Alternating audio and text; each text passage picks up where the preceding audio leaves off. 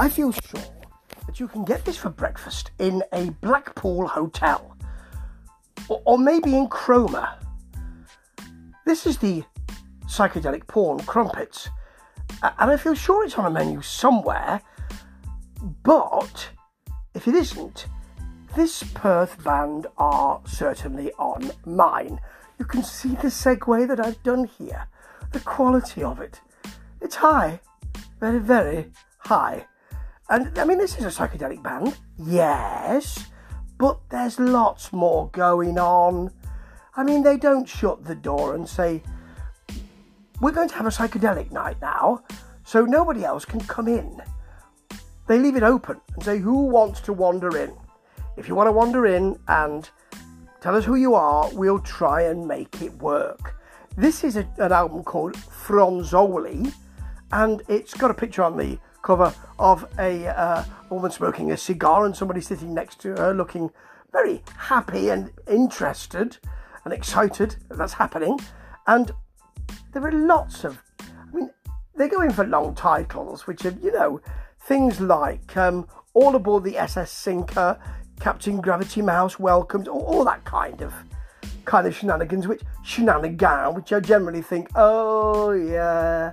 And I still kind of think, oh yeah, but if the songs are good, then that's a bit more of an indicator of quality, isn't it? So we start with Newtmare. It's a longer title than that, but I'm not going to give you the whole title. You can go and have a look at the album. In fact, go and have a listen to it, because I'm endorsing it, to be honest. It's southern rock with a prog metal fusion feel. It gets a bit angry in the middle, but I still detect some melody. They can't stomp all over it, and that's good. There is a lot in this, an awful lot to like. Then I'm a Cadaver, open and close brackets, a la Kazam, follows it with some punch, some speed, a bit of rock indie. There's dance and electro synths. There's a nice cheery melody in the chorus. Why wouldn't you be cheery when you've managed to bring all those disparate elements together in one track? All Aboard the SS Sinker, which I mentioned earlier on, I think you'll remember, is vaudeville. Sounds like vaudeville, end of the pier, 70s stuff. It's poppy. It's got good attack to it as well. It shouldn't work with all those things together. It really does. As does Hot, Heat, Wow, Hot. Hot exclamation mark, heat exclamation mark, wow exclamation mark, hot exclamation mark. Or rather, hot, heat, wow, hot. That's more like it. There's acoustic, there's indie, there's racing, electro, there's more fast indie before it ends. And Mr. and Mrs. Misanthrope, which is a lovely title, I have to say, is again, indie, it's warm, it's only that, but that's all you need.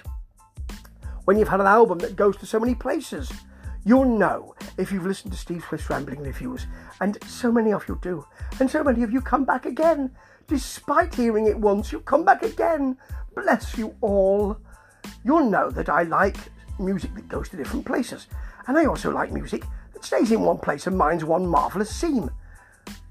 But recently I've been liking the kind of stuff that travels, and this travels all over the blooming world. I mean, it starts in Perth, because that's where they're based, but it goes to all sorts of different musical areas. It meanders musically. It shoves things together, and it makes them work, because it wants to make them work, and why shouldn't it? This is what music's all about. Don't shut the door on anything. Be a receiver. Stay open. And we, as listeners, will be very, very glad you did. Well, at least I am. And as this is my podcast, I suppose I'm the one that counts. Hooray! I'll have some more jam on that crumpet. Thank you.